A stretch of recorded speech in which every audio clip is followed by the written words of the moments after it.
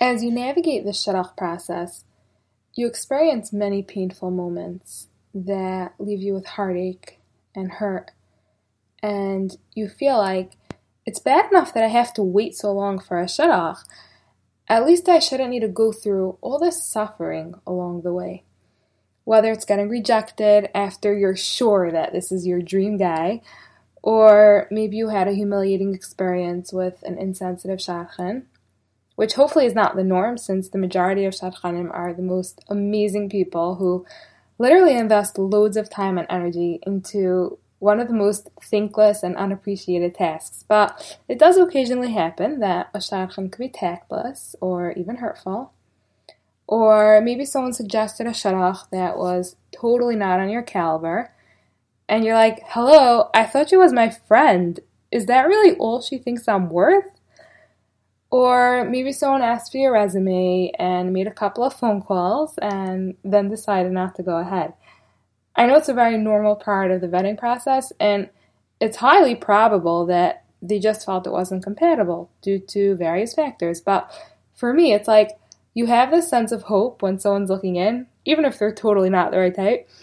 And then when it fizzles out, you just feel such an anticlimax that's hard to explain. Or you could have just simply reached your limit on the amount of Amir Tashem Bayuz that you could handle. So you feel like if the shidduch wasn't meant to work out, then why go through the whole ordeal at all? Like, why did you need to invest all that emotional energy into dating that guy if it wasn't meant to be? And why did they need to investigate every last detail about your personal life if it anyways wasn't going to even get to first base? Whatever the situation is, all these bumps in the road could leave you feeling like, why do I need to experience all these rough moments? So I want to share with you an idea that will hopefully give you a new angle on how to view these difficult experiences. So this is a pretty famous chazal from Gemara.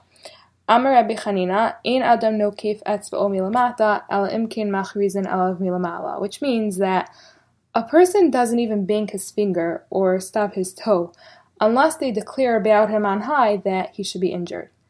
In other words, every single detail that happens in your life, every inconvenience and every moment of pain is perfectly calculated by Hashem.